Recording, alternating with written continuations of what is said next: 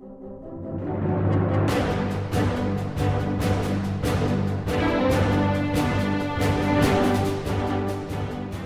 to the Verse by Verse podcast, a ministry of the Friendship Congregational Bible Church. I'm Richard Church, the teacher on Verse by Verse, and I'm glad you've joined with us today as we study together God's infallible Word, verse by verse.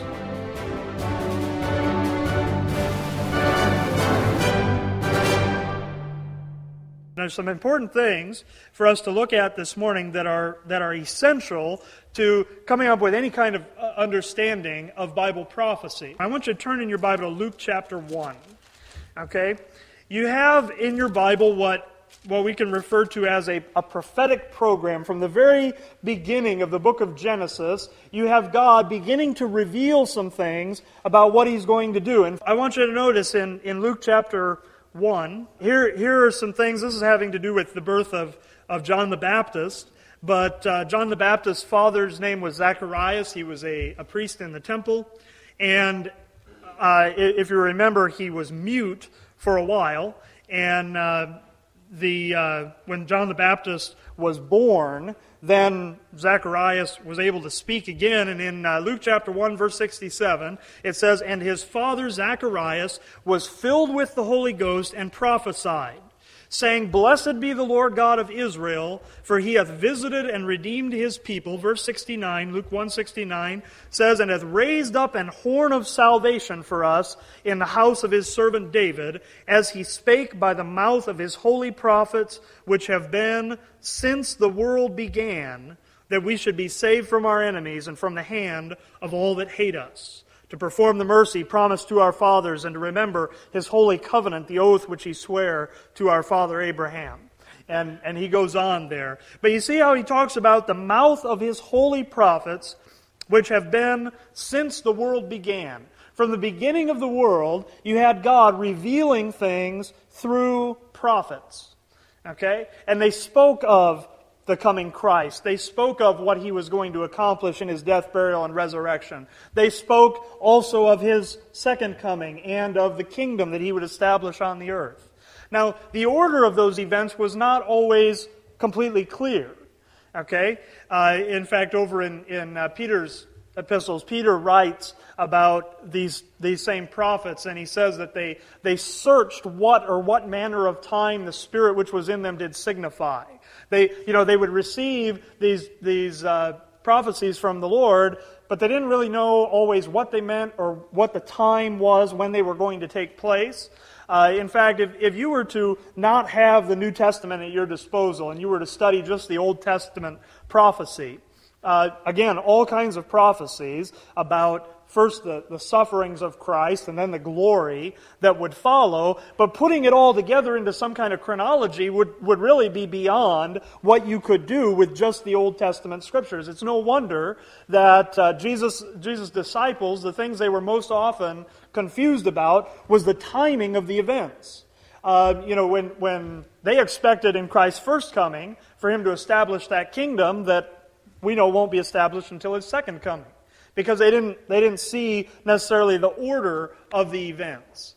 Now, we have the benefit of hindsight, and we can see that Christ in His first coming was not going to be accepted as the king. He was not going to be installed on the throne and anointed, and that kingdom established on the earth. That's yet future to today, see? And so we have some benefit in that regard. But you see how, here in Luke 1, you see how Zacharias describes these things that had been spoken by the mouth of God's holy prophets, which have been since the world began. You see, he talks about Christ there as the horn of salvation that was raised in the house of David. And that's a reference to Old Testament prophecies about how the scepter would never depart first from the house of Judah, and then how David would always have someone on the throne, so that Jesus Christ is called the Son of David. Right? And so he's referring back to that prophecy. But since the world began, there have been these prophets that have revealed these things about the person of Christ and about the things involving His first and second coming. That prophecy we looked at last week was mostly looking at Christ's second coming. Okay? You see, he talks here about the oath that was sworn to Abraham, and with Abraham there were prophecies made about how Abraham's seed would inherit a certain piece of land forever. And yet we see that same land that was promised to them, his seed has not inherited forever yet today. And so there are these things that are yet future. But again, here we are in this gap. I mean, even just considering that, even considering just that gap between Christ's first coming and His second coming, here we are in this gap that has lasted nearly 2,000 years. And, where do we fit into all these things regarding Bible prophecy? Why is it? And when you take these kinds of prophecies, like the one we looked at last week in Daniel, other prophecies in Daniel, that look at things in the kind of the broad perspective, what you often find is we're somewhere in a gap in that prophecy. We don't really appear there. And that's because if you compare, I mean, think about what Zacharias says here. He talks about this message that has been revealed by the prophets since the world began. Go over to the book of Romans. And I want you to really think about these verses. It's, by the way, you can go to Romans chapter 16.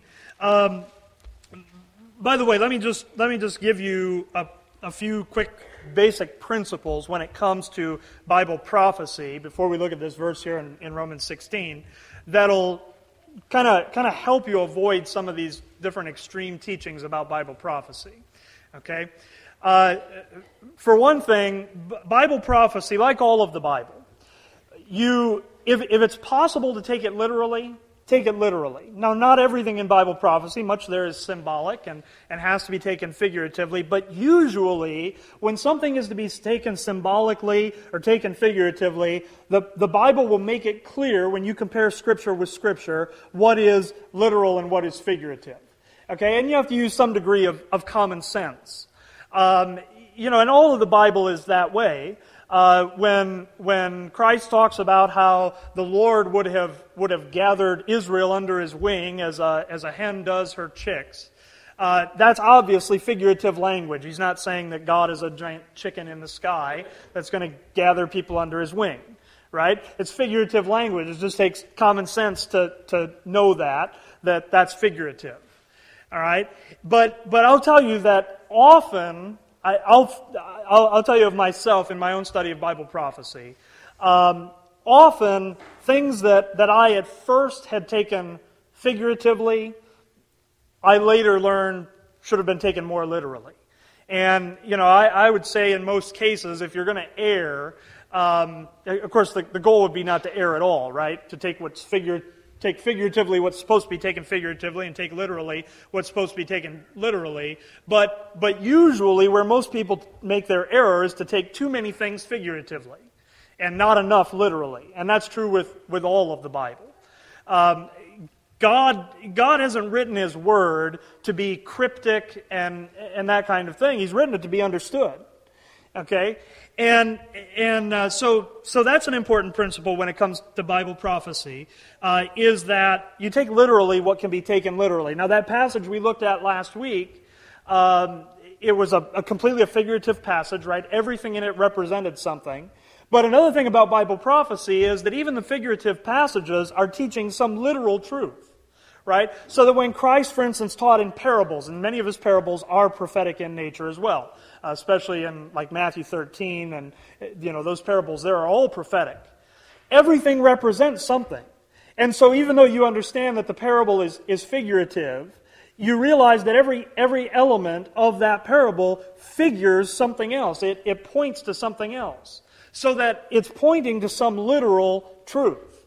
And there is much error that's made from God's Word by just trying to spiritualize everything and saying nothing really means what it says. There's just some larger, vague spiritual truth we're to learn from it. When the Bible is written in a very precise and largely literal way to be taken in that way.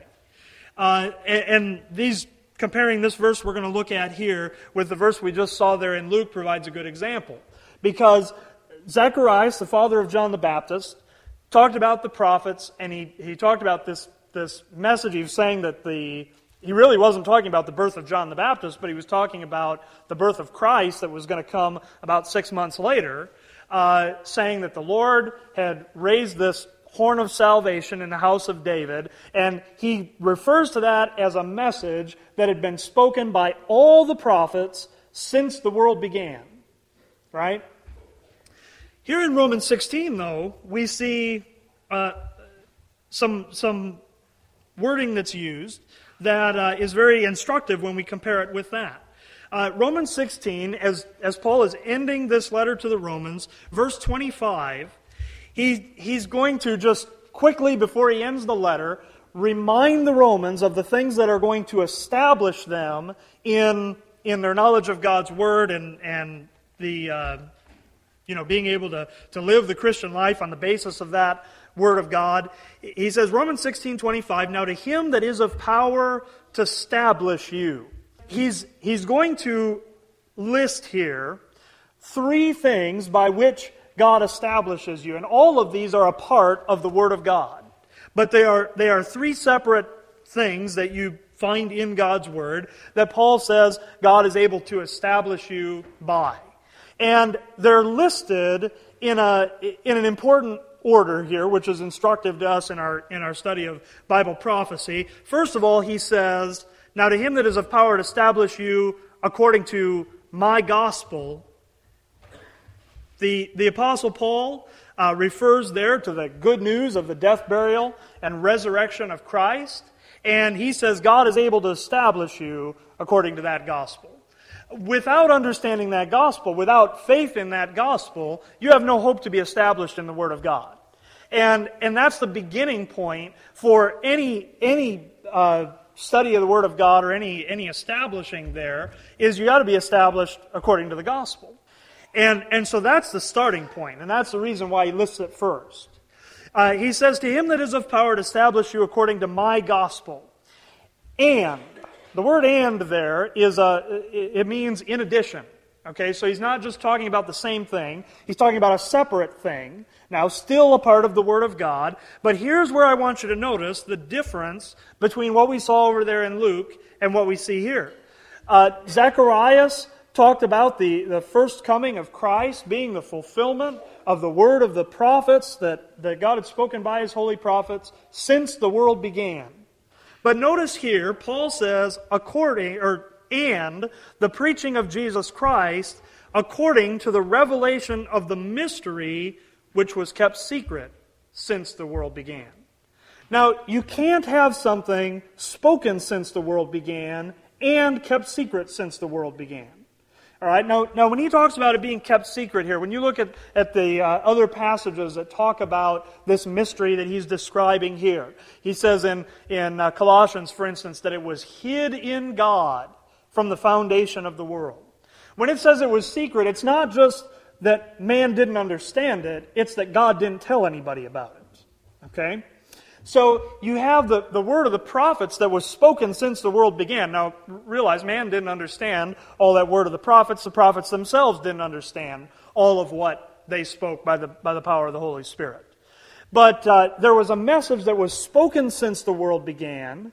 And here Paul talks about a revelation of a mystery. A mystery is some hidden knowledge, some hidden wisdom. But you see, Paul says it's been revealed. You can't be established by it if it's still hidden, right? I mean, if it's hidden, you don't know it, it can't establish you. But he says you can be established by the preaching of Jesus Christ according to the revelation of the mystery which was kept secret since the world began. You realize that there were some things about the Lord Jesus Christ and what He would accomplish that were not prophesied. You don't find them in the prophets. They were kept secret since the world began. Now, that doesn't mean that God, came up with these things later. In fact, again, we aren't going to go to all the verses today, but if you just do your own word study on that word mystery, take a concordance and look up the various places that talk about the mystery, and you'll find that the mystery was something that was devised by God before the world began. He didn't come up with it later on. It was before the world began that He had that intention. He just kept it secret. And so Paul says there that it's something that can establish you. Now the mystery is something you hear very little about in much preaching today, despite the fact that it is, when you get into Paul's epistles, every one of Paul's epistles emphasizes the mystery in some way. Okay, now we haven't even talked about what the mystery is yet, but just the fact that it is a mystery. And I hope you see that if you take these verses literally, if you take that verse in Luke, chapter 1, and you take this verse here in Romans 16, that you see they can't be talking about the same thing. You can't have one thing that's been spoken by all the prophets since the world began and have it be exactly the same as the mystery which was kept secret since the world began. Just to finish out the passage, you see it was kept secret since the world began, but verse 26 says, "But now is made manifest." The mystery isn't a mystery anymore. The mystery is revealed now. It's something God wants believers to know because after the gospel, it's the thing that establishes you. When you see people that are tossed to and fro with every wind of doctrine, as the Apostle Paul describes, you can be certain that they are not established in this mystery that Paul talks about. Now, I also want you to notice then, that's not the end of the passage, because then he says, and, there's another and there, in addition. So you have the gospel, you have the preaching, we could say the mystery, but really it's the preaching of Jesus Christ according to the mystery. Okay? And by the scriptures of the prophets, according to the commandment of the everlasting God, made known to all nations for the obedience of faith. Here's another place, by the way, where many modern Bibles will corrupt this passage. Because you see, the way it is in the King James, you have three separate things there. You have the gospel, you have the preaching of Jesus Christ according to the revelation of the mystery, and you have the scriptures of the prophets.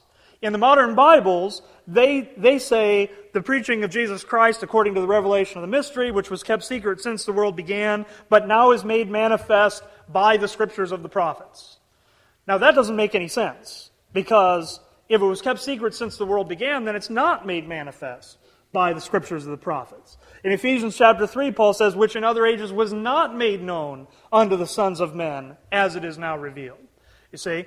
And so that's another place where these corruptions of the Word of God enter in. He's listing here the scriptures of the prophets as a separate thing. Now that tells us where Bible prophecy fits in the scheme of things as far as the establishing of the believer. It's not the first and foremost, most important thing to establish the believer. That's the gospel. It's at the end. But these other things, understanding the gospel and understanding Jesus Christ according to the revelation of the mystery, allow you to be able to understand some things about prophecy. Okay?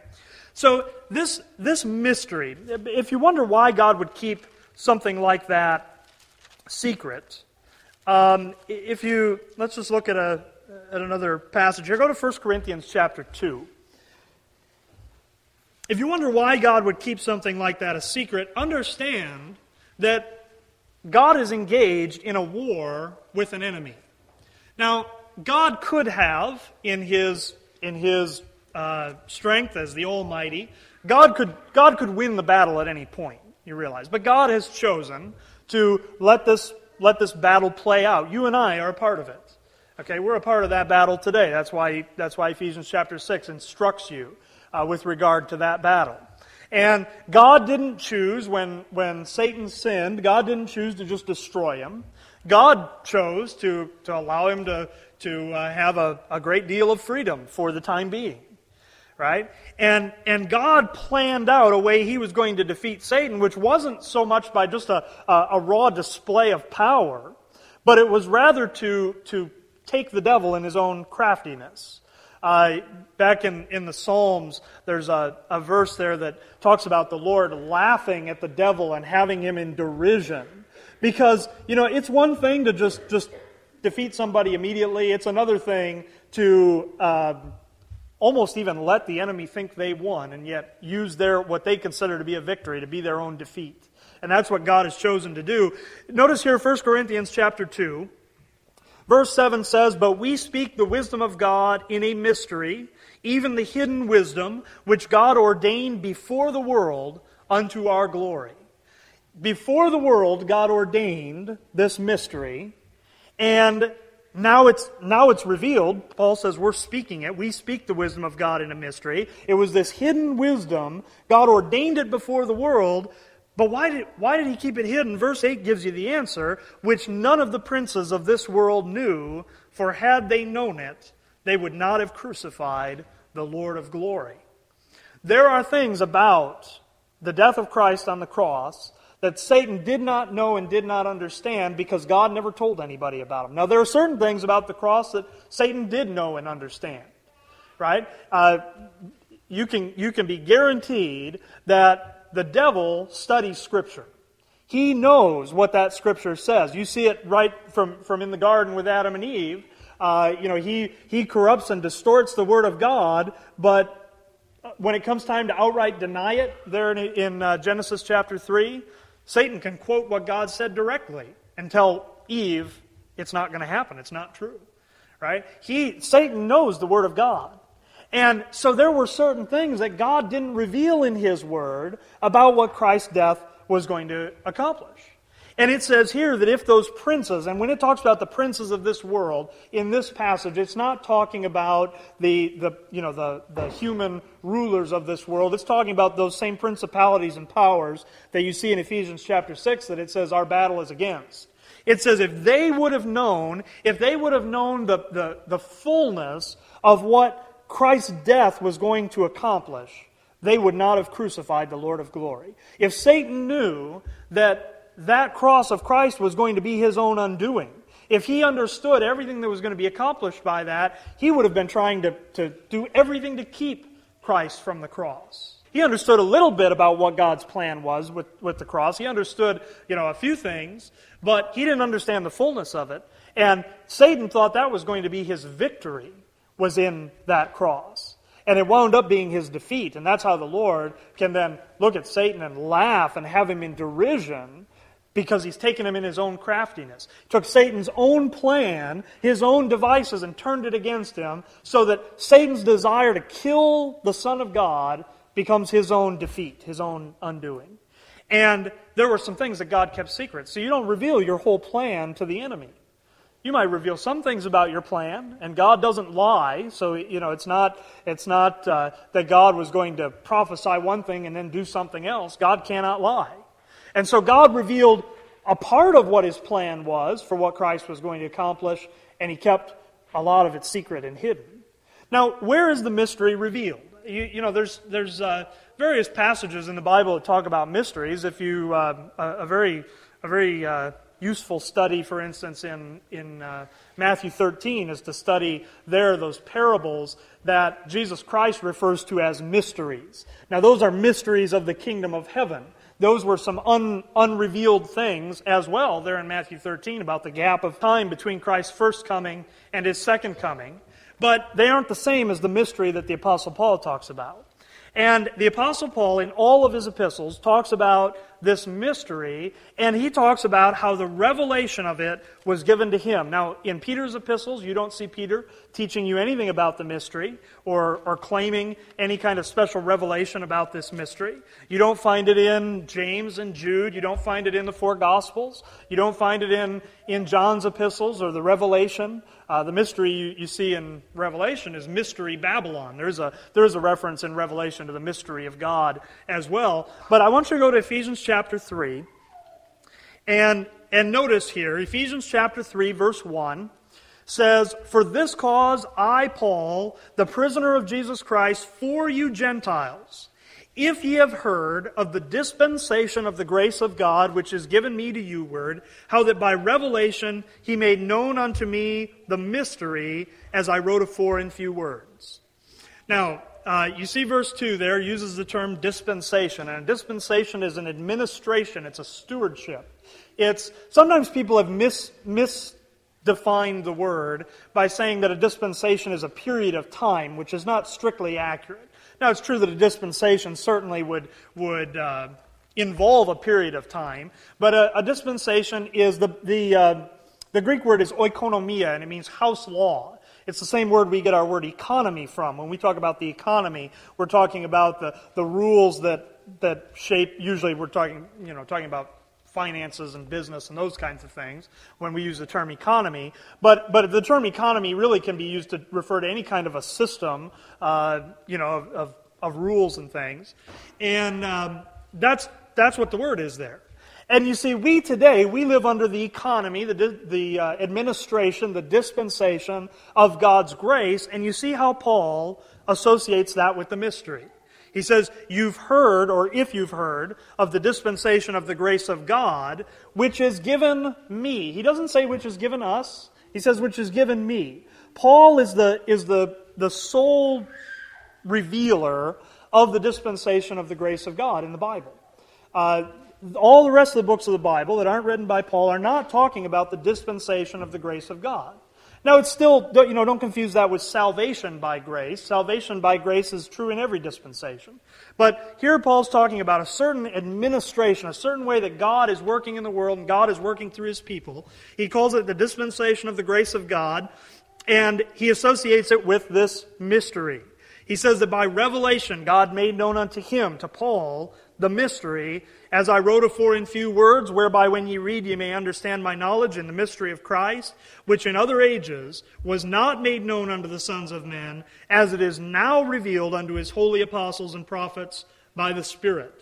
And so Paul says that it's revealed to him, and then it's also revealed to these other apostles and prophets by the Spirit. He says, you see the emphasis on the Gentiles in verse 6, that the Gentiles should be fellow heirs and of the same body and partakers of His promise in Christ by the gospel. That a Gentile could be a fellow heir, not a fellow heir with Israel in this verse, but a fellow heir with Christ Himself.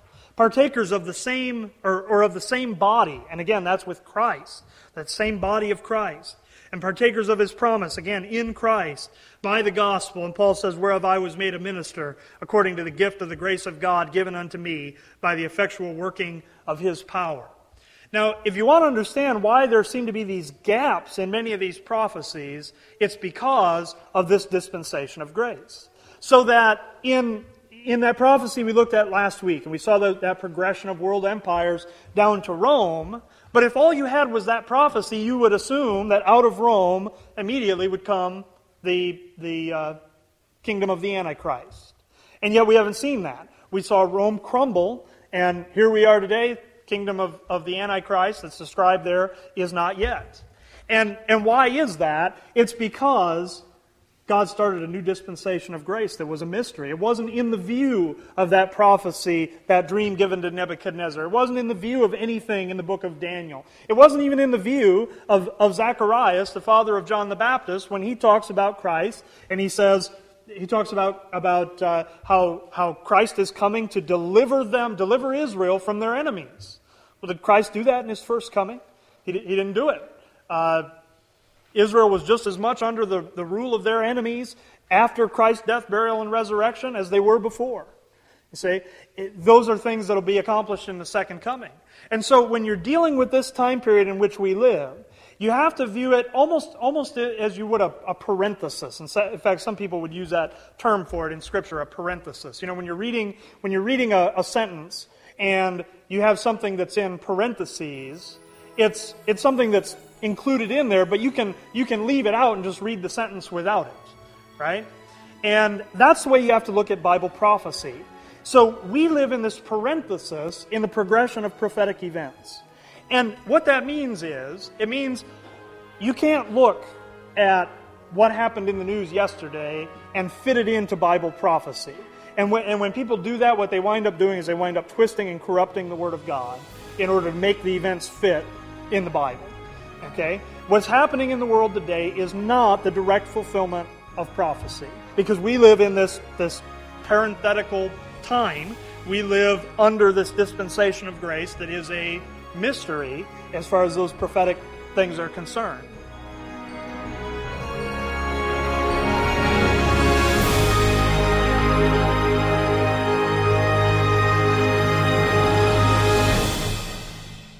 Hi, I'm Richard Church, the teacher here on Verse by Verse.